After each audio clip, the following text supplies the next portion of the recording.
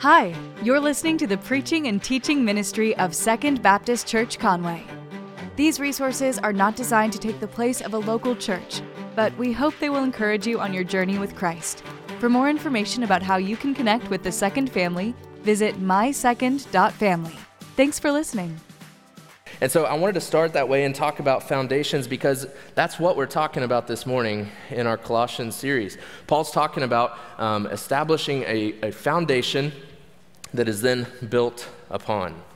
We understand foundations are important, right? Jesus, he talked about that. He gave a story one time, a parable, talking about the importance of foundations. And you've probably heard it, but he talks about how there was a guy and he built a house on sand, and then storm comes and knocks it over, right? But there's another guy who built his house on a rock, and storms came and his house was fine. That ring any bells, right? So we know that foundations are important, and in a lot of ways that's what we're talking about this morning out of Colossians, that Paul's going to show us that walking with Jesus is all about a solid foundation that we then build upon, okay? So if you have a Bible, go ahead and open up to Colossians chapter 2.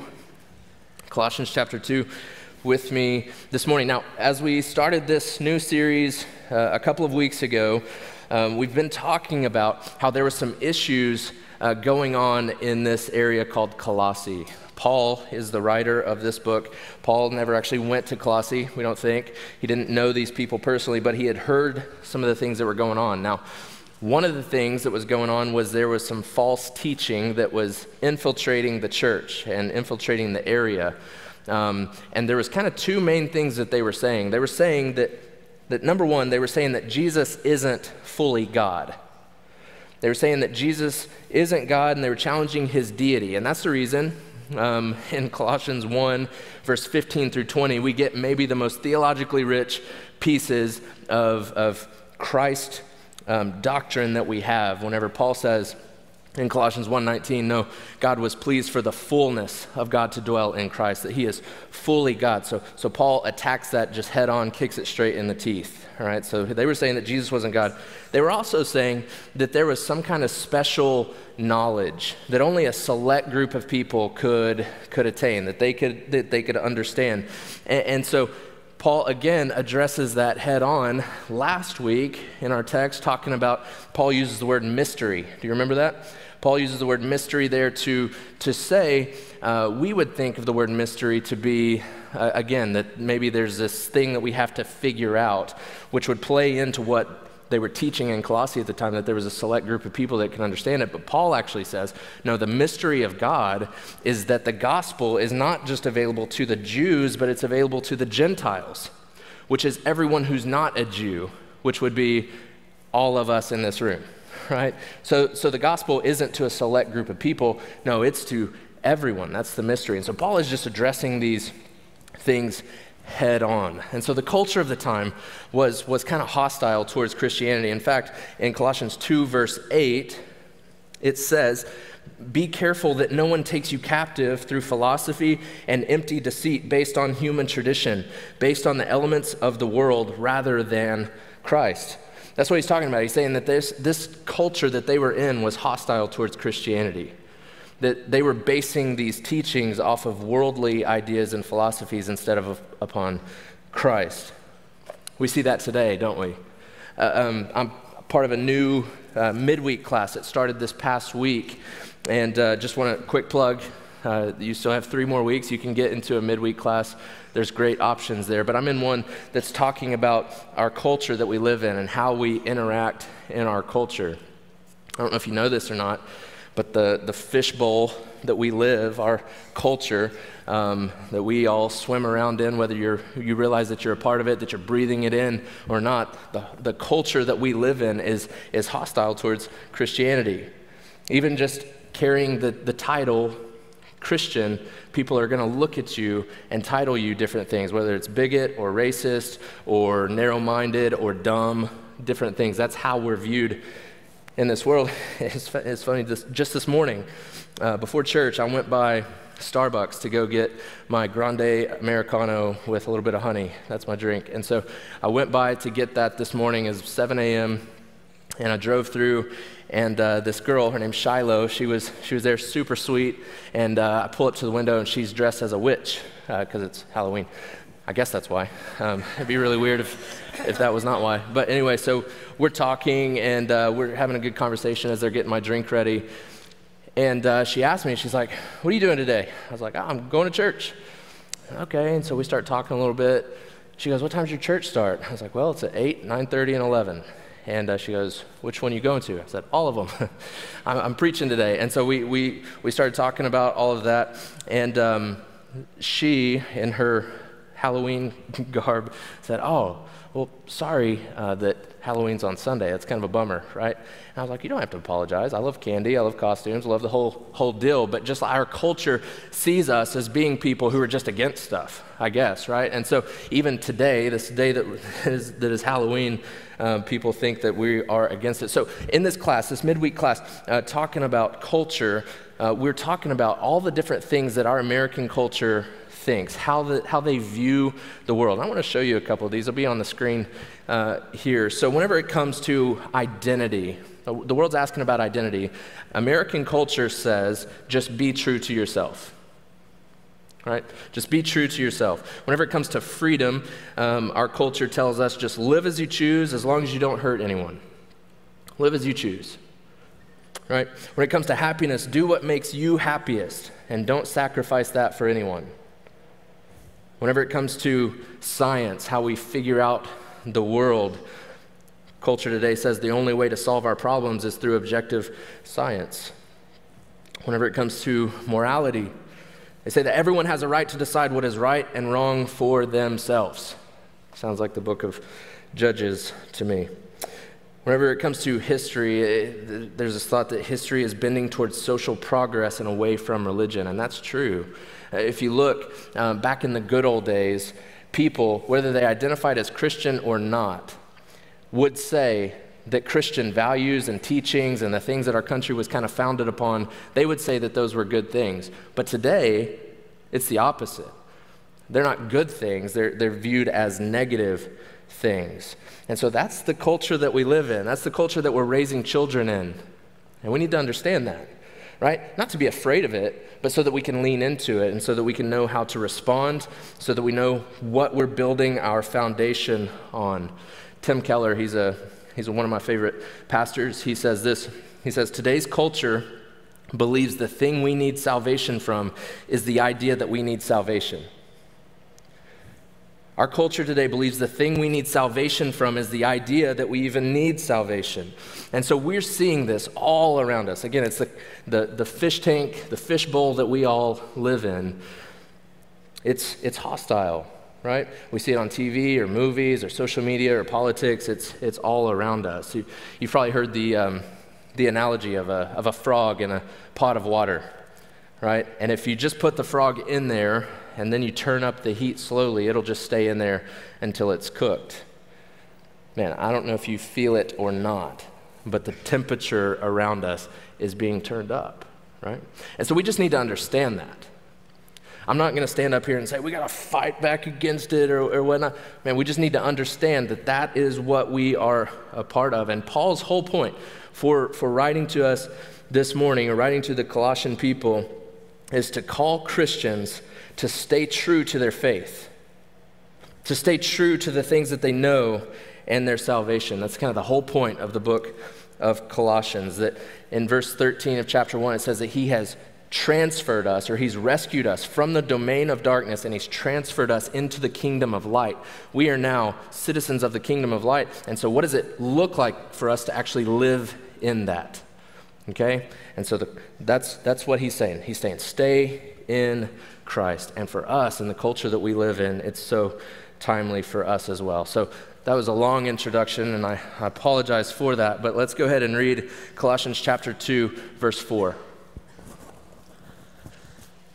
Colossians 2, verse 4. Paul says, "I am saying this so that no one will deceive you with arguments that sound reasonable." Again, everything we just talked about. Verse 5, "For I may be absent in the body, but I am with you in spirit, rejoicing to see how well ordered you are and the strength of your faith in Christ." Paul was not in Colossae, he's writing to them. That's what those two verses are saying. Now this is the meat where we're really going to focus in this morning, verse 6 and 7. So then, just as you have received Christ Jesus as Lord, continue to walk in him, being rooted and built up in him and established in the faith, just as you were taught, and overflowing with gratitude. So we're going to just break this passage apart and so that's what Paul's saying for us as well, that the time we spend in the Word and the time we spend in quiet meditation with the Lord, that's our foundation, and it's going to keep us secure whenever things try to knock us over. So a lot of imagery going on, right? We got walking, we got trees and rooted and foundations and all these different things. So if we keep all that imagery in mind, walking with Jesus week in and week out, we're not perfect, but we're active and we're rooted in Christ and we're solid on the foundation of the Word. All of this, the point in all of it, is to show us our desperate need for Christ. It's not about us. We can't do any of this outside of him. And whenever we understand that, then thankfulness or gratitude just begins to overflow out of our lives. Just begins to bubble over for what he's done for us. That's what he says there as we close out in verse 7. He says, overflowing with gratitude. Overflowing with gratitude. Whenever we understand what he's done for us and in us, man, we just can't help but be thankful. When we're walking with Jesus and we know that he has saved us in spite of us, you can't help but be thankful. But the craziest thing is that we all do this. We come to Christ, we understand that he's done everything necessary for us to experience his salvation, and then we somehow think that we've got to pick up the ball and run it the rest of the way from there, right? We know that Jesus has come from heaven to earth, that he died on a cross in our place, that he rose again, that he was dead, placed in a tomb, and he literally set up and walked out of there. And he offers us salvation, and he says to us, okay, great. Now you are mine, you're a son or daughter of the King, and now you better figure out the rest. Right? That's not what he says. It's not what he says to us, but that's how we live sometimes. We think that we have to somehow carry the ball the rest of the way, that there's something that we need to do, or maybe we'll look at other believers and we'll see that they've been on this journey a little bit longer than us. They've been walking longer than us, and we'll see them all the way over here, and we'll be standing there going, man, how do I get over there? Like, what do I need to do in order to get over there? And we can become envious, or maybe we can become frustrated with our own situation and where we are. A couple of years ago, my wife and I, we were in Colorado. We love to go to Colorado. It's beautiful there. We like just driving around and looking at the mountains and the wildlife and all these different things. We also like to hike or walk in the woods, let's be honest. That's what we're doing. And so we like to go check out the different things. And I know that we have great hiking places around Arkansas as well. It's one of our favorite things about living here. And every now and then, if you're out on a hike, you'll pass somebody who just looks like they hike for a living. You know what I mean? Like they are decked out, head to toe, Patagonia gear. They've got the backpack. They've got not just one walking stick, but two. And I'm like, dude, my toddler is doing the same trail that you are right now. But we'll see these people, and they're just head down, and they are focused, right? Not looking at anything. And if we're not careful, we can look at them and go, man, do I even belong out here? Like, am I on should I even be on this same trail as this dude? And so we were in Colorado, and we were driving around. We decided to park at this one spot and go for a hike. And so my wife and I, Abby, we get out and we just start walking, and we're just walking and we're talking and just kind of taking it all in, looking at stuff, taking pictures. We're talking about how beautiful the flowers are, how much our daughter Adley would just love those flowers, and we're just talking and we're laughing and we're having a good time. We're laughing at Patagonia guy, and we're having a good time, right? And before long, we get up to this one spot where we could see out and we could see a long way.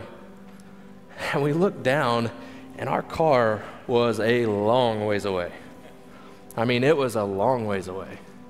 So then we start joking about who's going to have to go go get the car, right? But it was all just about this walk, and we were on it, and before we knew it, we were a long ways down the road. I think that's kind of what it looks like to follow Jesus. I think that's kind of what it looks like to walk with him. We're not so much focused on the destination. We're just focused on walking with him. And so this is good news for us because I want you to see this, all right? Colossians 2, verse 6. Our main verse today. He says, "So then, just as you received Christ Jesus as Lord, continue to walk in him."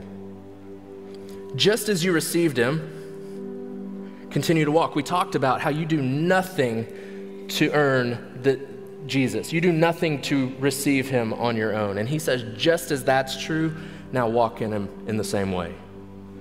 Live your life in him in the same way.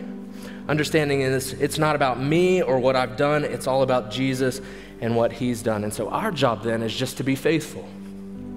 Our job is just to be active and rooted and built up in him and in his word. And we're just actively doing that week after week, day after day. And before you know it, we're going to look up and be like, how'd I get all the way over here? We're just walking, just taking steps. It's not a sprint. It's not a race. We're just actively trusting in the goodness of Jesus and who he is to sustain us and lead us forward. So let me just ask you, what is Jesus doing in your life right now? Like, what's he doing right now, this week? What's he doing in your life? I think we understand what Jesus has done for us in the past. I think we could probably all articulate that he died on a cross, that he came to this earth, he died for us, and he rose again so that we could have salvation. We get that. We probably also understand what he is going to do for us in the future, that he is one day going to come back and he's going to collect his people and he's going to completely redeem the world back to himself. We understand that. But I'm asking about right now. What's he doing in your life right now? Are you taking steps with him? Are you actively rooted in Jesus? Are you built up on the foundation of his word and his goodness? What's he doing in your life right now? And then let me ask you this. What steps do you need to take today? What steps do you need to take today in order to be more rooted in him, in order to be built up on the foundation of his word, and just enjoy the walk with your Lord? Understanding that wherever he leads, that's where I want to be. It's not so much about the destination as it is about the walk with our Lord. And so what's he doing in your life today? And let me encourage you. Today, just take a step. Take a step with him. Thank you for listening to the preaching and teaching ministry of Second Baptist. We hope that we will see you in person this next Sunday. To find more information about service times, location, and ministry offerings, visit mysecond.family. Thank you for listening.